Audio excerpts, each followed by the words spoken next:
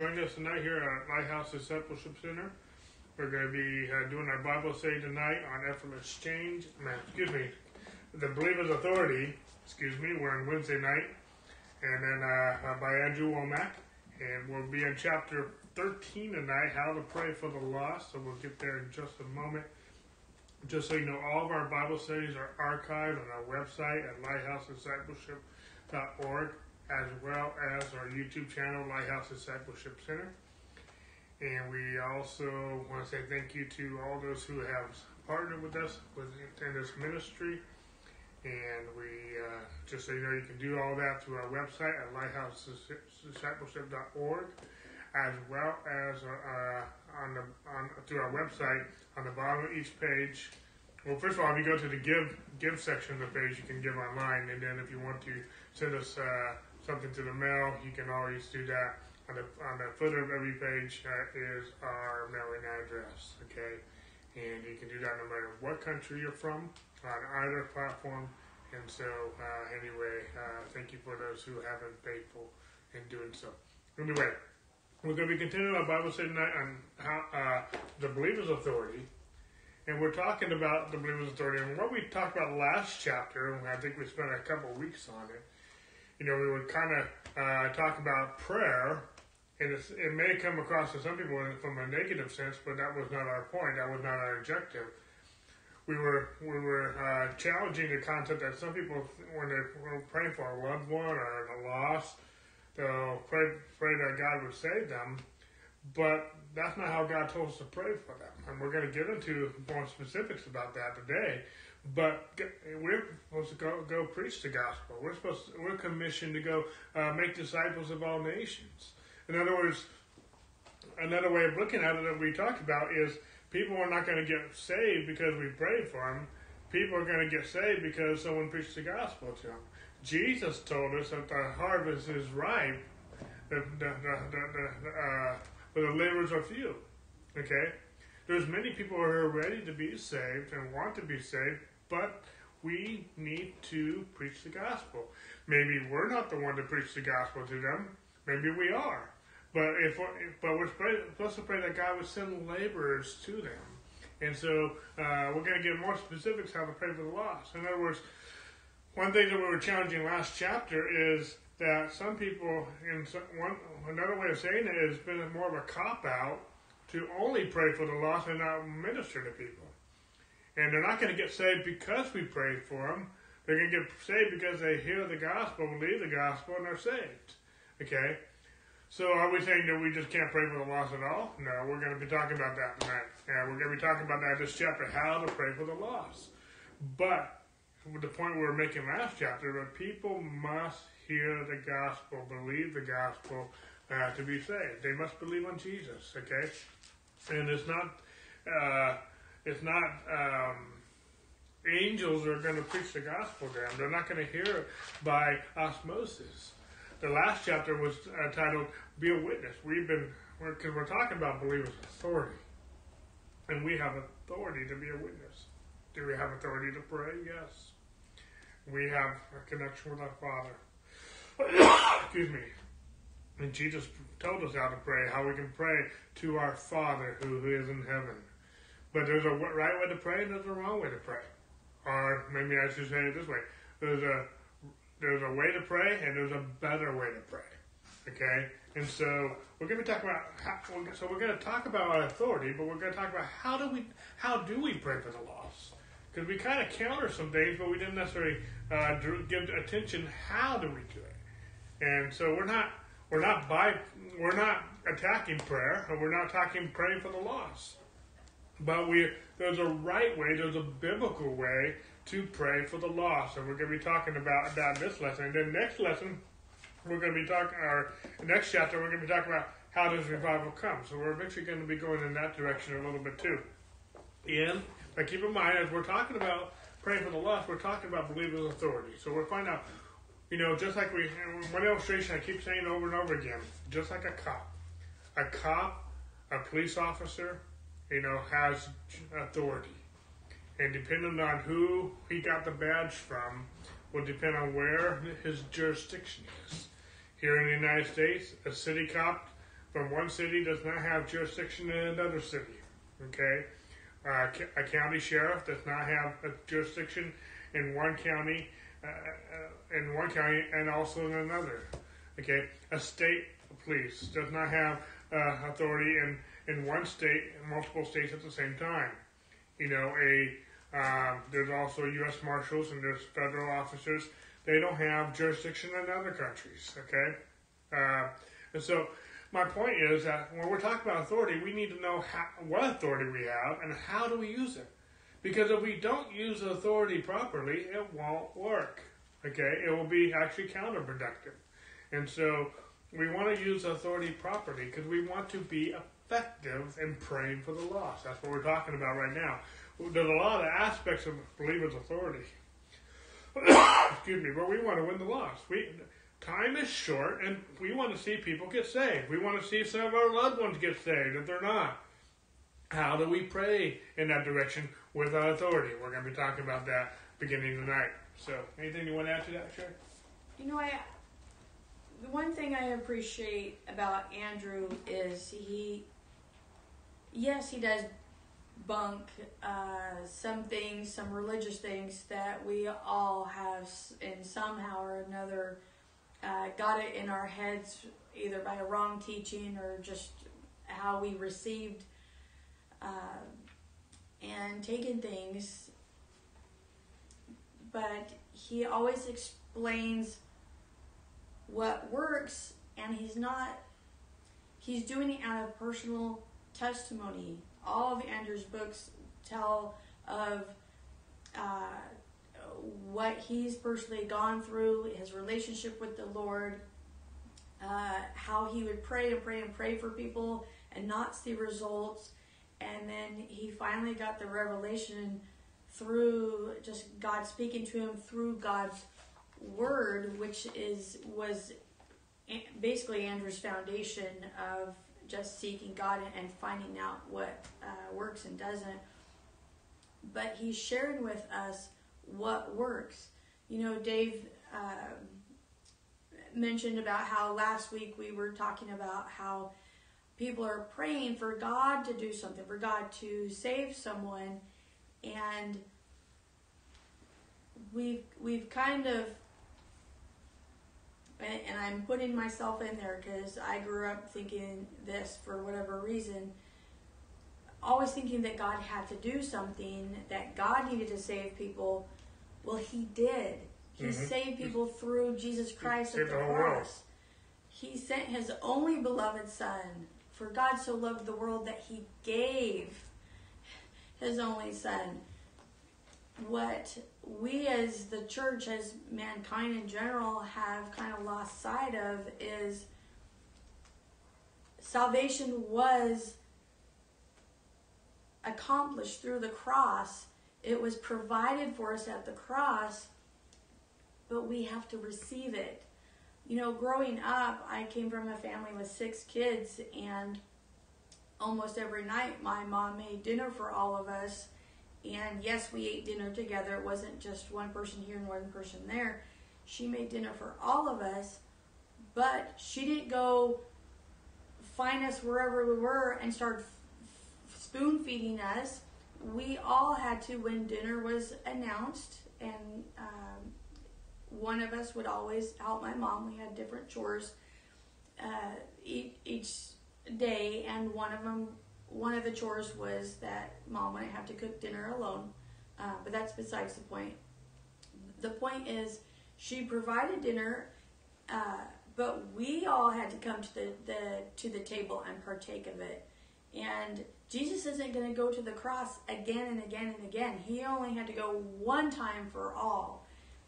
That's what I love about Paul's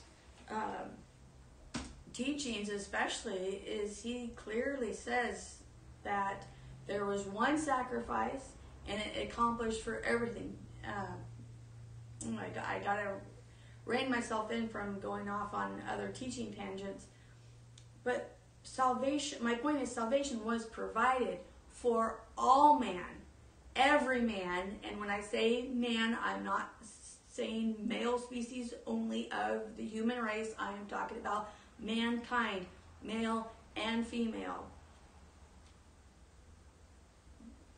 So, God did do his part. He provided the only way of salvation, which was through Jesus Christ. We have a part to play for receiving it, but the only way we're going to receive it, like Dave said, is if the gospel is preached. You know, I remember my own salvation story. I was a young child. We were having Bible study in my parents' home, and I remember people sitting around the living room, and my dad standing up in front of the fireplace and teaching, and he preached the gospel. And as a child, I listened and received, and I believed, and that was my salvation story. Other people, same thing. They had to hear the gospel preached.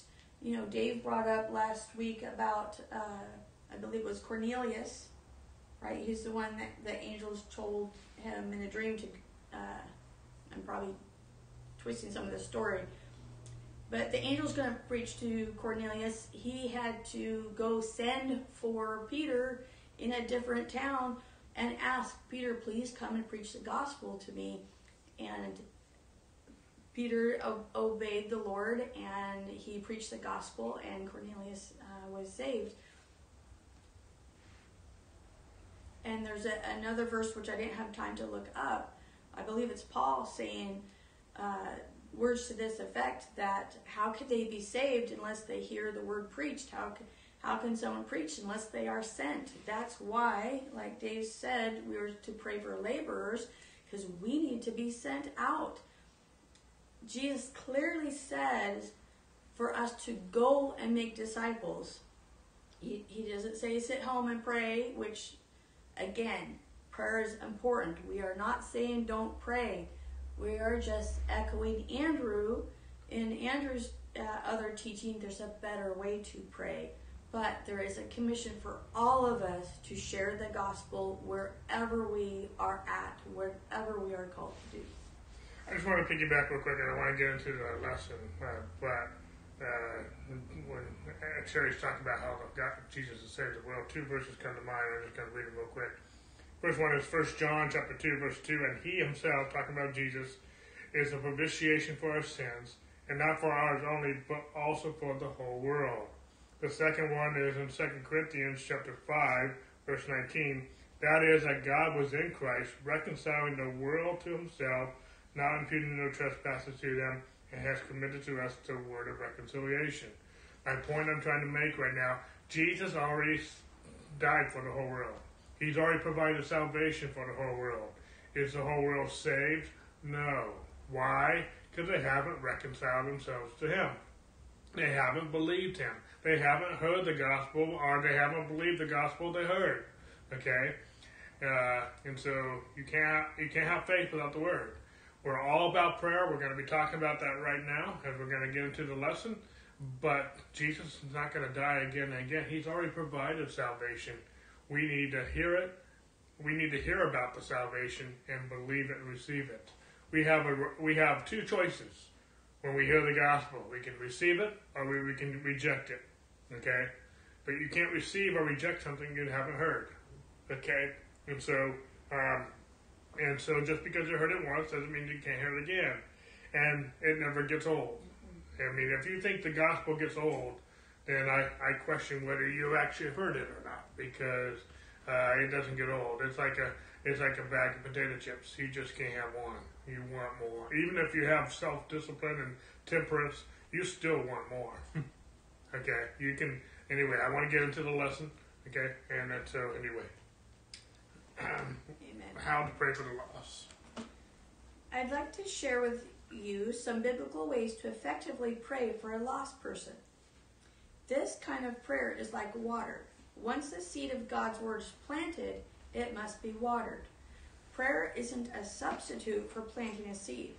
You can water barren ground all you like, but it won't produce a harvest. You must plant the seed of God's word for people to be born again. However, these are some good ways to pray and water the seed that's been planted. As you start praying for a lost person, you need to recognize that God loves them infinitely more than you do. God so loved the world that he gave his only begotten Son, that whosoever believeth in him should not perish, but have everlasting life. John 3:16. The Lord doesn't want any lost person to perish, but to repent, turn to him, and enjoy everlasting life. The Lord is not slack concerning his promise, as some men count slackness, but is long-suffering to usward, not willing that any should perish, but that all should come to repentance. 2 Peter 3:9. In light of these truths, you should start praying for a lost individual by thanking God, saying, Father, I thank you that you love this person so much that you gave your only begotten Son for them. It's not your will for them to perish, but to come to repentance and turn to you. I thank you, Lord, that you've already provided for their salvation. Jesus is the propitiation for our sins, and not for ours only, but also for the sins of the whole world. 1 John 2:2. God not only loves the whole world, but he's already died for the sins of the whole world. He's already paid for them. A person who goes to hell is going there with their sins paid for. The reason they go to hell is that they reject the payment. They refuse to believe and receive the Lord Jesus Christ. Okay, so let's pause here. Andrew's actually reiterating some of the things we just talked about. But one of the things he talked about at the beginning here, you can water the ground all you want. There's a principle of watering by the word. And, you can water the ground all you want, but there's no seed there. Nothing's going to grow unless there's some scattered seed of some weed or something else going on. If you want, a farmer doesn't just water the ground. He plants a seed and waters the seed. He waters the ground that contains that seed. Okay? And so, again, just reiterating what we talked about earlier, what we talked about last chapter, people don't get saved just by a prayer. The seed of God's word need to be planted in them. The second thing he just reiterates what we've talked about already. He quoted 1 John 2:2, which I quoted a minute ago, how Jesus is the propitiation for our sins, and not for ours only, but for the sins of the whole world. And he goes on to say how a person who goes to hell is going there with their sins paid for. But the reason they go to hell is because they reject the payment. Okay? So no one is going to... You're going to go... I just want to get this clear. When we stand before God one day, either we accepted Jesus or we rejected him. There won't be any middle ground. Everyone has had an opportunity. Okay? Now, some people have had more opportunities than others. Some have had better teaching than others. Some have had better laborers than others, in some sense. But everyone has had an opportunity. The Bible is clear about that. Okay? Now, people can disagree, but I'm going to go with the Bible on that. Okay? But we need to pray for laborers. And that's where we're going in the next section. Laborers across the path. But the point we're trying to make right now is that we don't. Prayer, in one sense, is water. But you can't water just barren ground. We can pray that God will send laborers. And we can pray that when they've heard the gospel, we can water that seed with prayer in the sense that, Lord, I pray that you just bring, Holy Spirit, bring that scripture that they've heard, that seed to the remembrance. It's a seed. Do not underestimate the power of a seed. Someone who's heard the gospel might be living in sin, but if that seed is in them, it's still in the thinker. The Holy Spirit can still work. They have a choice to reject it. They have a choice to ignore the Holy Spirit and reject the Holy Spirit. But that seed is powerful. but they can't reject something they have never heard. Okay? And some people reject the gospel in the sense that they don't so much reject the message, although they may. Some people are rejecting the messenger. What I mean by that, because the way people are trying to shove it down their throats, the way they're trying to, they're not presenting the gospel, they are pushing the gospel. Kind of like a salesman. They're trying to push it on them. I don't know about you, but I don't like salespeople like that. I will walk out of the store, and if they give me an attitude, I'll give them an attitude back. And I'm probably not your best customer if you're trying to sell me. But if you treat me with respect, and respect me, and sometimes if I'm looking for a car or furniture or whatever, allow me to look, okay?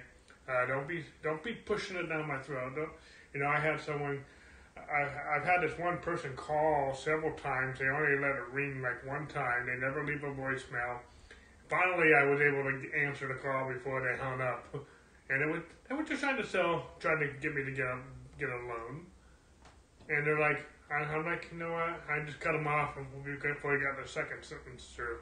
I said, I'm not interested in the loan. You keep calling. You don't leave a message. You don't even have the audacity to leave a message. Stop wasting my time. And I actually have a way to block them so they're not going to be calling again. But they're just pushing. They don't, it's a wrong approach. If I was looking for a loan, maybe I'd be a little more interested. But, if you're going to waste my time calling, at least leave a message. But anyway, it just, but my point is I don't like pushy people. And some people, when they're trying to reach people for the lost, trying to preach the gospel, they're pushing it on them. No one's going to respond to that positively. No one wants that. The message may be true, the message may be genuine, but the approach, there's a right and wrong way to scatter seed. There's a right and wrong way to farm. Okay? If you want that farm or that garden to be productive, there's a right way to do it and there's a wrong way to do it. Some things are just, we're the salt of the earth. But sometimes we're just way too salty. We got the right message, but, sometimes there's some mannerism and respect. And I know with different cultures, this could be a little different in different cultures. And how when we go on mission trips, we usually have those who go with us who know the culture. And usually we'll have a debriefing before we go. And just knowing that there's some things that if we do a certain thing or do a certain mannerism, it's offensive to people. So, if you're going to try to preach the gospel and witness to people, you need to know what's respectful and not respectful. Same thing with some of the people from other countries. There's a right and wrong way how to respect those in America. And I'm not trying to say this to step on any toes, but some approach that some people who reach out to us for in ministry, it's rude in our culture. And so you might not mean to be rude. You're not trying to be rude. But some of the ways that some people do some things are to me, they're rude. Just the way they're pushing for me to respond to them. My messenger, I get people messaging me every second of the day and night. I got thousands of them. I can't listen. I can't even begin to read them all. And most of them are asking for money. And, I'm ministering to you and you're asking me for money. There's something wrong with that. I will get people sometimes on a message like this in the comments asking for money. To me, that's extremely rude. That's like coming in my house and asking for money. That's wrong. That's out of place. Okay? I don't even know you. There's a time and place to ask for money. There's a time and place to ask for outreach, but not in someone else's house, not on someone else's timeline, not in. To me, that's rude. The message might be right. The message might be genuine, but respect the speaker, respect the one who's speaking. respect, and I'm not trying to make a message out of that. I'm just like, we want to reach the lost, but sometimes the way that we are trying to reach them is pushing them away. Versus, salt, if you put too much salt, people don't want it. But if you put the right amount of salt, people want more. And so we should make people thirsty for the gospel, not sour towards the gospel. And so anyway, I get a little off topic, but hopefully you got my heart. And everyone has different giftings and different personalities that work with their circle of influence. And when I say circle of influence, I'm talking about the circle of people that are in their life. Where we are, Dave and I, we have our neighbors. I have co-workers with my main job. I have family. We have ministry. The people that we touch in those areas, and those aren't the only ones, that's our what I call circle of influence. Everyone has that. When Billy Graham was alive and he had his crusades, he had a certain way that he brought the gospel to share, to teach, to preach, to witness, and it worked for him because that was who he is, and that's how God made him to be. We had a friend years ago when we lived, I think it was in Illinois. She would get up into anybody's face and just be blunt and tell it like it is, and people received that. If I tried to do that, I would have offended people right and left. And please hear me, I'm not going against what Dave just said. There is a right and wrong way to share the gospel, and if we're just attacking, that's what we're cautioning against. There are times when we do need to speak up and say, this is the gospel, and I will always encourage, if the Holy Spirit is putting something on your heart and keeps putting it in front of your face, by golly, you go by the Holy Spirit's promptings. There are times when He has led Dave and I to reach out to someone, to say a specific something to them, or however it might be, and that's what they needed in the moment. When we are witnessing, we need to heavily rely on the Holy Spirit. Dave knew someone, we've brought this up before, that he went out sharing the gospel and he got rejected right and left by different people. But there was someone he ministered to who was like, I don't want to hear it, I don't want to hear it, I don't want to hear it. And by golly, the Holy Spirit had told this young man, ask them if they want to receive the Lord. Even though they keep rejecting, ask them. And he asked, and they changed completely, their demeanor, everything. They're like, yes, I do want to receive the Lord. I don't know why out of their mouth kept saying no, no, no, but this young man was prompted by the Holy Spirit to keep at it, and sometimes we are to do that. And yes, sometimes we have to keep our mouth shut, but and please hear my heart, if it doesn't bother you that people are going to hell,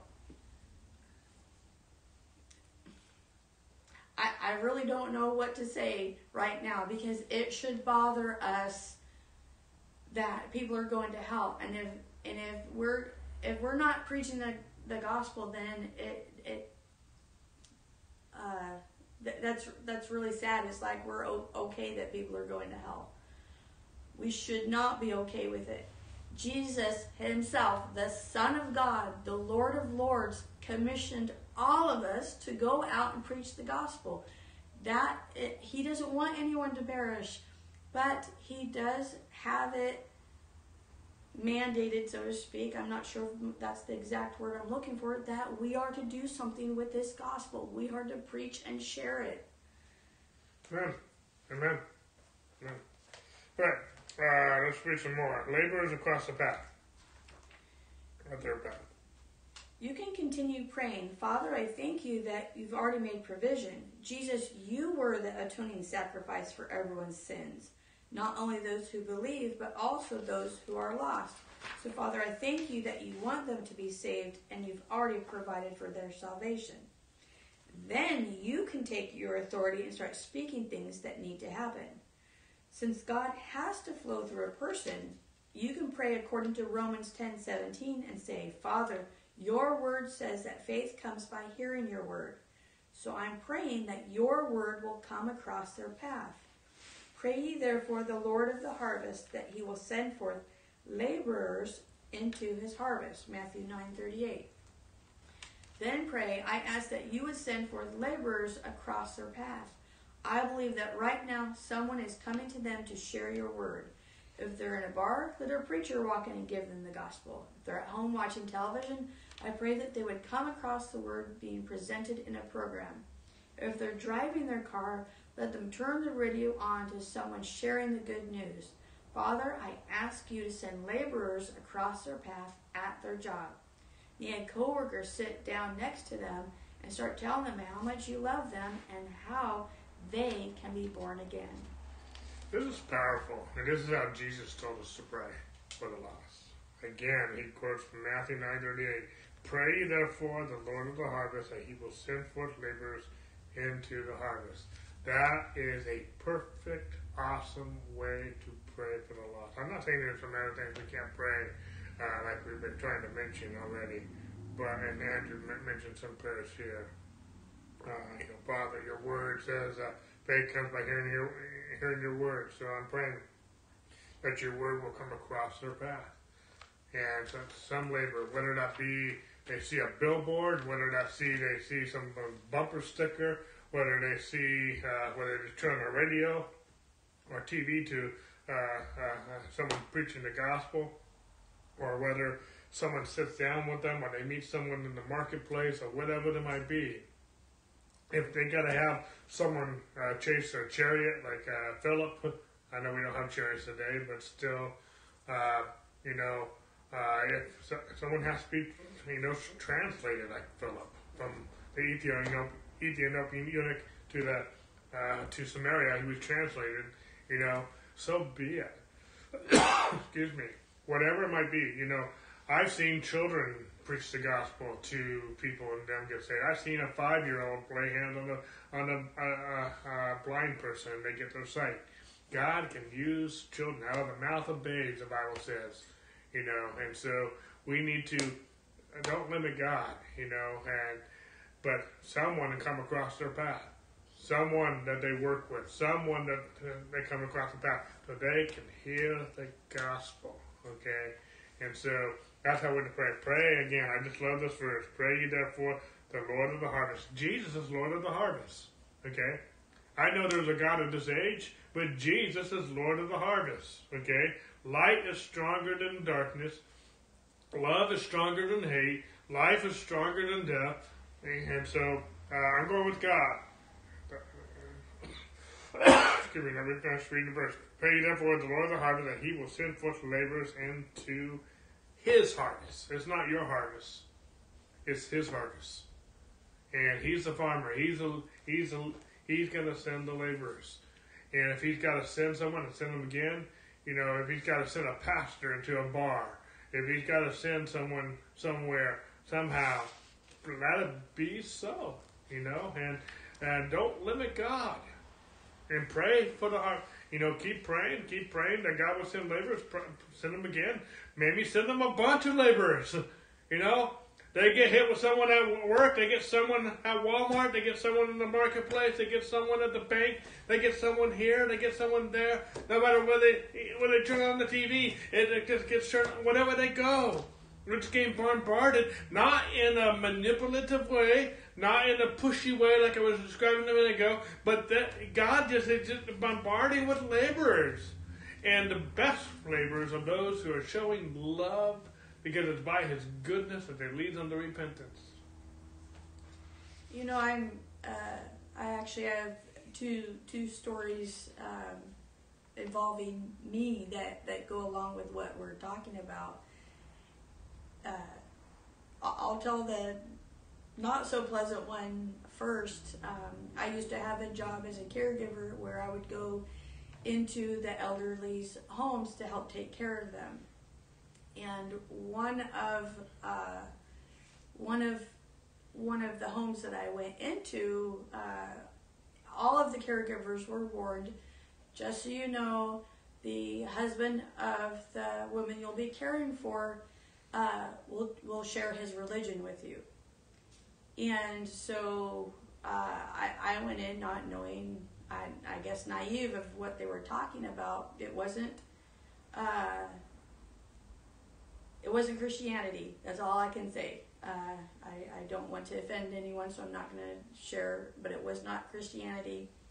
And there was a moment of time, say an hour, when the wife was taken care of. She was having a nap, and so as a caregiver, I had a brief moment to do whatever needed to be done, but the husband wanted to share his religion, and he tried to prove it with his facts and different things, and he wasn't argumentative, but I walked away feeling like he had tried to shoot down what I believed. He tried to, but I had affirmative faith where I could counter with the Word of God what I believed and why I believed, and in a sense I got to witness back because of his arguments. He didn't get anywhere, but I did get to share my faith, which now I can look back and say, well, at least I got to do that. But in the moment, I walked away feeling like I had just been through battle. So that there's one way of shoving it down someone else's throat and kind of ambushing them. But on another hand, I got a wrong number, a text conversation, and this person was trying to find whoever they were looking for.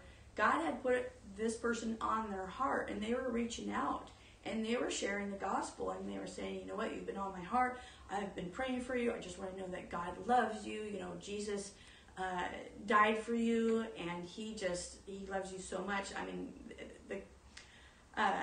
I had to intervene and say, you know, I don't think I'm the person that you're looking for, because I don't know you.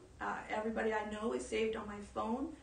But hallelujah, I say praise God to your message, because what you have, this person needs to hear. And we had the loveliest conversation. Don't know this person, they don't know me, but they shared the gospel in such a loving, caring, wonderful way. It was just, I mean, I went around with a smile on my face for the rest of the day, even though I am already born again. Because like Dave said earlier, hearing the gospel should melt you all over again. But there is, to go back on the previous chapter and what Andrew's trying to get across, there is a certain way to pray for the lost. There's a certain way to witness because of the mandate that Jesus gave us. But I love how Andrew says that we can pray according to Scripture and say something like, Father, your word says that faith comes by hearing your word. So I'm praying that your word will come across their path.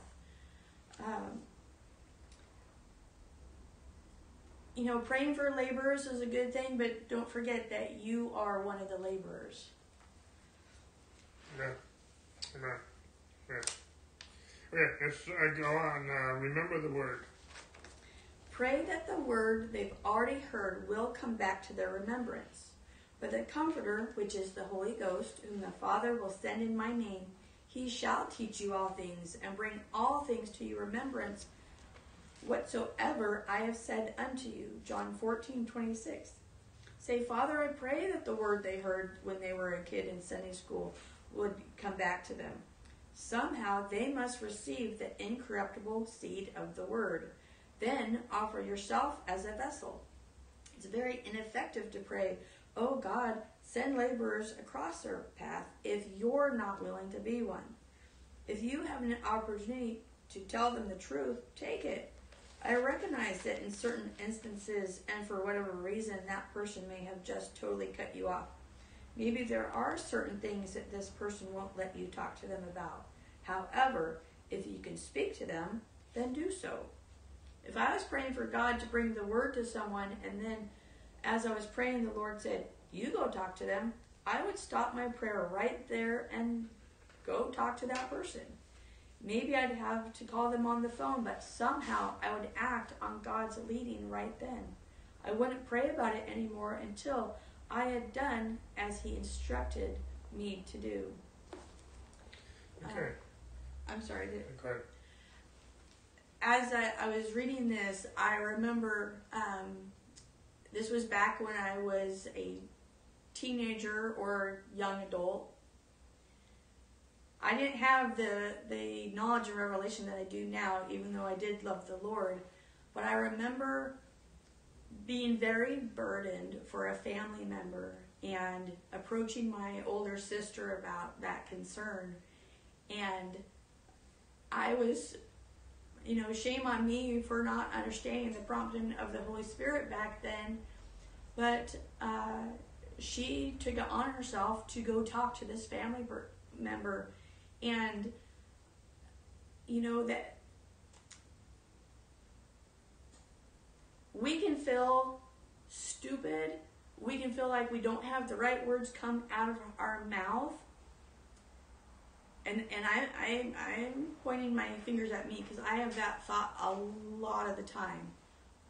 But the Holy Spirit will take whatever you say, how you say it, even if it's in incomplete sentences, in just broken words, whatever, and touch the other person's heart with God's word. Don't blame yourself for lack of better terms, being stupid about it. If you're sharing the gospel, it does not matter how eloquent you are. Paul himself said that he didn't come in eloquence of speech and just my paraphrasing, because I didn't have time to look at the verse. This all just came to me, but he didn't come in like excellence of speech and excellence of physical attributes, whatever. He presented the word of God and people were saved. You don't have to be a Billy Graham or a Speaker of the House. You just share from your heart. That's all God's asking. That's all God is telling us to do. It is the simple things that can get to the heart. So we're talking about believers' authority, and we're talking about how to pray for the lost. And right now we got two ways of praying for the lost that we've talked about so far in Andrew's teaching. The first one is pray for laborers. The second one that we just read in this section is praying that the word that they've already heard will come back to the remembrance. And you can pray that again and again and again, so the word that they have heard. Maybe they heard it as a child. Maybe they heard it last week. Maybe they just heard it from you. But you can keep praying that the word that they did hear will keep coming back to the remembrance. At the same point in time, Andrew echoes what we've been saying. Sherry said it a little while ago, and then Andrew says again, let me just read part of this. Father, I pray that the word that they heard when they were a kid in Sunday school would come back to them. Somehow they must receive the incredible word, receive the word of God. Then offer yourself as a vessel. It's very ineffective to pray, oh God, send laborers across their path if you're not willing to be one. If you have an opportunity to tell them the truth, take it. Do it. You know, if, like Andrew says, if God told him right then and there to go and talk to somebody, he's going to drop what he's doing. You know, if you're in the middle of your devotions and prayer time and God tells you to go talk to somebody, well, you can even stop your devotions and go and call. You know, if I had a job and my boss tells me what to do, or my parents, should I obey instantly? I mean, why wait? What are you waiting for? And I understand we're spending time with God, but you can spend time with God 24/7. You know? But if God tells you to call somebody and do something, do it. I'm not just talking about obedience to earning your way to heaven. I'm talking about if He's your Lord, obey Him. Listen to Him. You're praying for God to send a laborer, and God tells you to go. He just sent a laborer. And that was instant. That was an instant answer to prayer. So if God tells you to pray for laborers, but you as a laborer is not willing to go, then why are you hindering God's answer to your prayer? It's the same as if you pray for another laborer to go, and that laborer refuses to go. And sometimes, why do we have to keep praying for laborers to go? Because people are all the time refusing to go. And the harvest is ripe, but the laborers are few. It's not because there's not enough available laborers in one sense. There's a lot of people chickening out. There's a lot of people not willing to. There's a lot of people they don't want to be rejected. A lot of people don't want to look like a fool. They don't want to look like a Jesus freak. Whatever there's all kinds of answers. We need to be willing to go. And the early church, when they were rejected, they prayed for more boldness. You know, so they were told not to speak anymore. They just took that to God in prayer. Lord, give us boldness, despite the law of the land that says we can't preach anymore. And they just went out and preached all the more.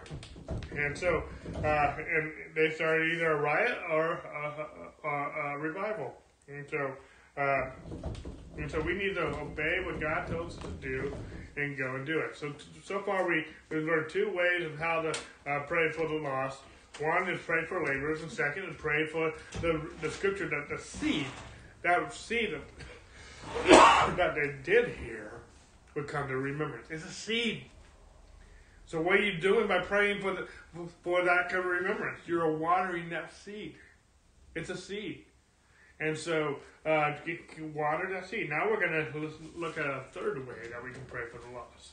And you can do both of these, all three of these simultaneously at the same time. So, and you can keep doing all three of these over and over again. I think we could do that. So. Okay. Stand against the devil. That's in this part. Also, you can take your authority and stand against the devil, in whom the God of this world, God little g, in 2 Corinthians 4:4, in whom the God of this world hath blinded the minds of them which believe not, lest the light of the glorious gospel of Christ, who is the image of God, should shine unto them. This verse reveals that a demonic power operates in people who don't believe, blinding them to the truth so that the light of the gospel won't shine unto them. God needs someone in a physical body to take their authority and release His power, saying, I command this demonic blindness and hardened heart to be gone in Jesus' name. Now, I need to clarify something here, and please listen to Andrew. Now I need to clarify something here. Because you are praying for another person who has their own free will, you may need to pray these things for them again and again. This isn't praying in unbelief, because they may be negating your prayer by exercising their own free will. Let's say you pray for this person, breaking the blindness and hardness of heart. God opens up their heart, and all of a sudden this deception is gone and the word is coming to them. They're remembering scriptures and people are coming across their path. Still, if that person isn't ready to repent and receive, they'll reject this conviction and drawing of the Holy Spirit. Their own free will has more power and authority over them than you do. So, even though you've prayed for them and you know it's working, they have the right to reject Christ. If they do, then you have to pray that prayer again. It's not that you prayed one of those prayers in unbelief. You believe that your prayer was answered, and it was, but the person hasn't responded yet. Pray in faith again, releasing your faith for God to minister to them and break that blindness so they can see the Christ. Hopefully, as they are hit with the gospel a number of times, it will eventually penetrate and begin to soak in. The reason you have to pray this kind of prayer over and over again is due to the fact that the other person is constantly voiding your prayer by hardening their heart. Okay, so there's a couple of very powerful things that are being taught here in this last section that we're reading here in chapter 13. So we talked about 3 ways to pray so far. We talked about we can pray for laborers. The second one, we can pray for the scripture that we have heard, the seed, would come to remembrance. And the third one we're praying is to stand against the devil. Let's deal with this real quick. One of the key verses that he uses here is from 2 Corinthians 4:4. It says, "Whom the God of this world hath blinded the minds of them which believe not, lest the light of the glorious gospel of Christ, who is the image of God, should shine on them." Satan is blinding people from hearing the gospel. And a few verses just before, this is 2 Corinthians 4:4, but in 2 Corinthians chapter 3, verses 14 to 16, Paul talks about how the people's eyes are blinded. What are they blinded by? And in the context, he's talking about the law.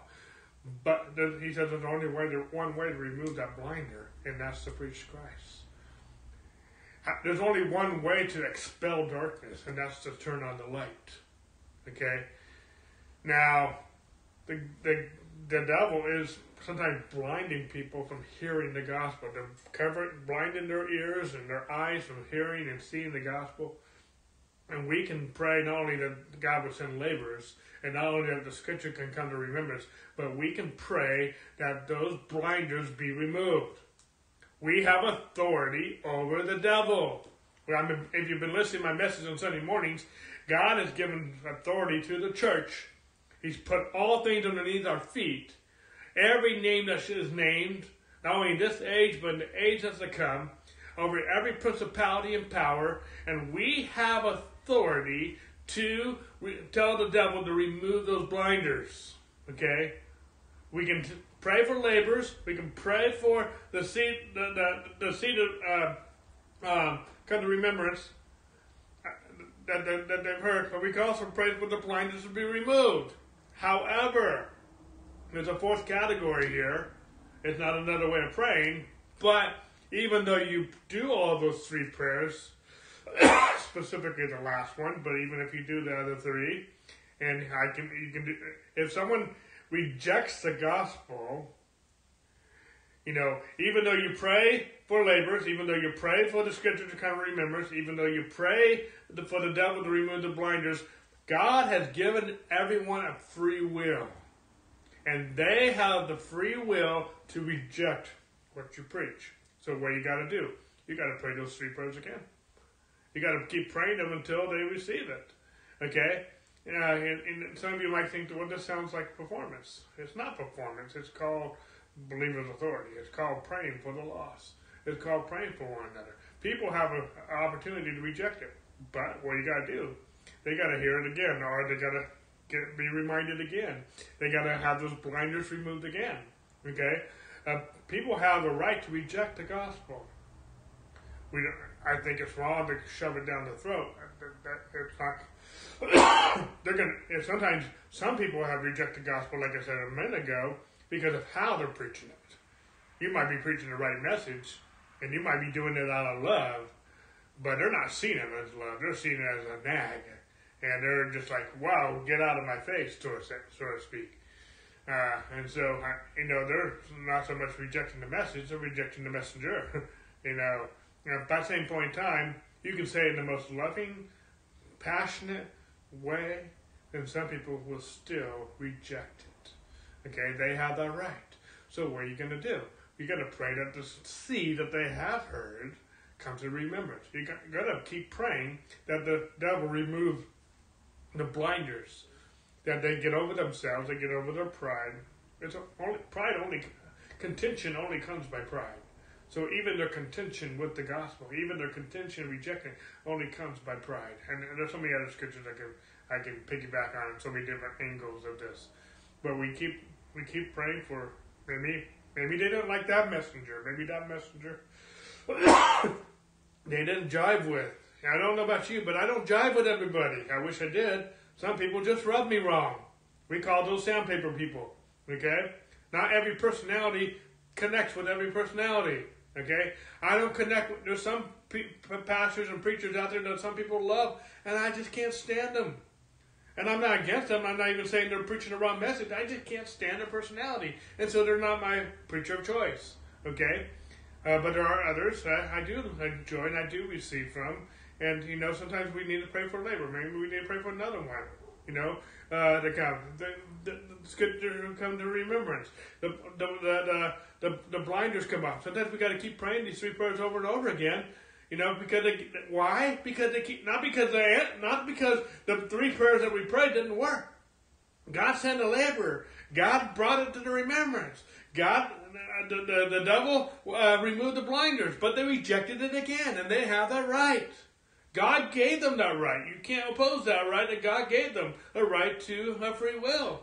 Okay, we are not puppets. We are not robots. If salvation was forced on us, that's not love. If salvation is not a choice, it's not love. Okay? The fact that He gave us a choice, it means that is love. We can choose to go to... No one is sent to hell. People choose hell. Okay? God's not... either you go to be with Jesus or you go to hell. There's only two options. Either you have Jesus or you don't have Jesus. But we keep praying these prayers over and over again until they receive. And if they reject it, going to hell, they reject it not because you didn't pray, not because God didn't answer prayer, because they chose it on their own. Okay? And nobody can choose it for them. You also can't reject it for them by not being a laborer. You can't reject it for them by not praying. You can't reject it for them, but you also can't make them. God can't make them. God's already saved the whole world, but the whole world hasn't received it because not the whole world hasn't accepted the message. But we can keep praying these things until they receive. That's not a guarantee that everyone's going to receive, because they may reject it until Jesus comes. That is their right. That is pity. That is horrible. That's the most horrible thing they could ever do. They are a fool for rejecting the message. But, you can't force them. But you can keep praying these three prayers.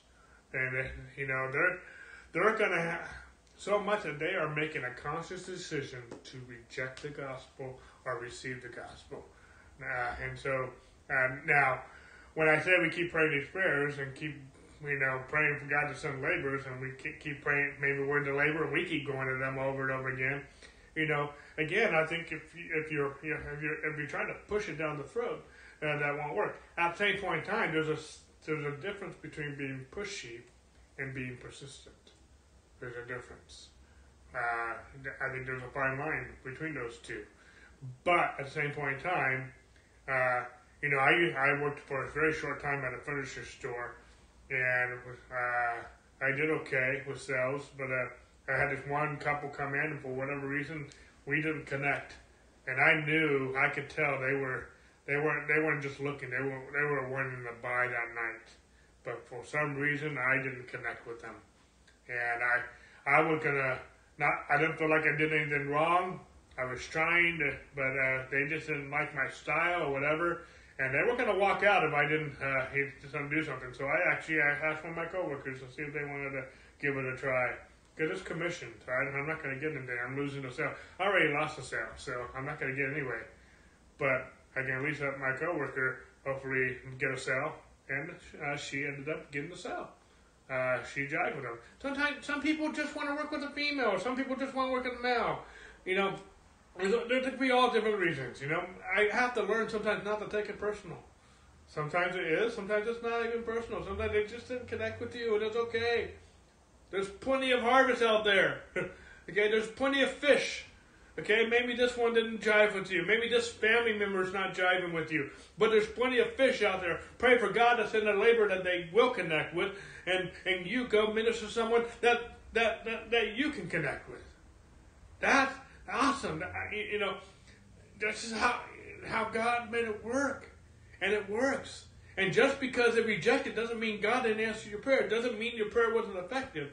They have a right to reject the gospel. And you have to be mindful of that. But if you keep these three prayers in mind, you know, you've got three weapons, if you will, of your warfare. As authority, you have authority to pray these three prayers. You do not have authority to force it on them. You don't have authority to they also have the right to reject it or accept it.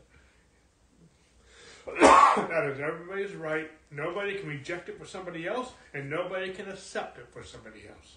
We all get to choose, receive the gospel, receive Jesus, or reject him. We all get that choice. But we have authority to pray these prayers. And we have authority to pray them how long we need to, however long it takes. Okay?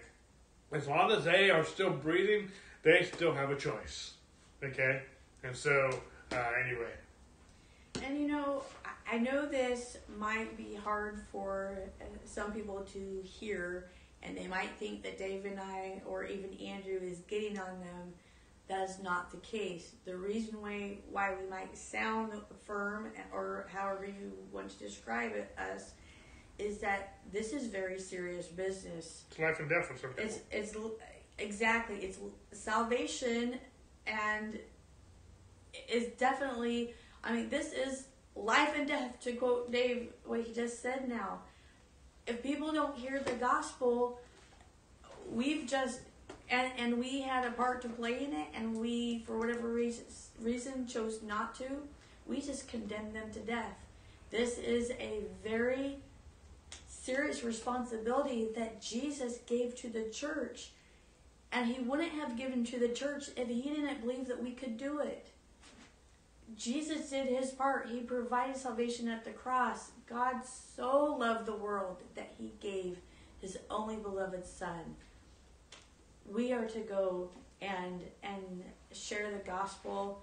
And I mean, this is serious. This is heavy business. If I could put it that way.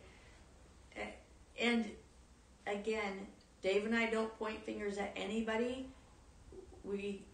If any fingers pointing is done, we're also preaching to ourselves.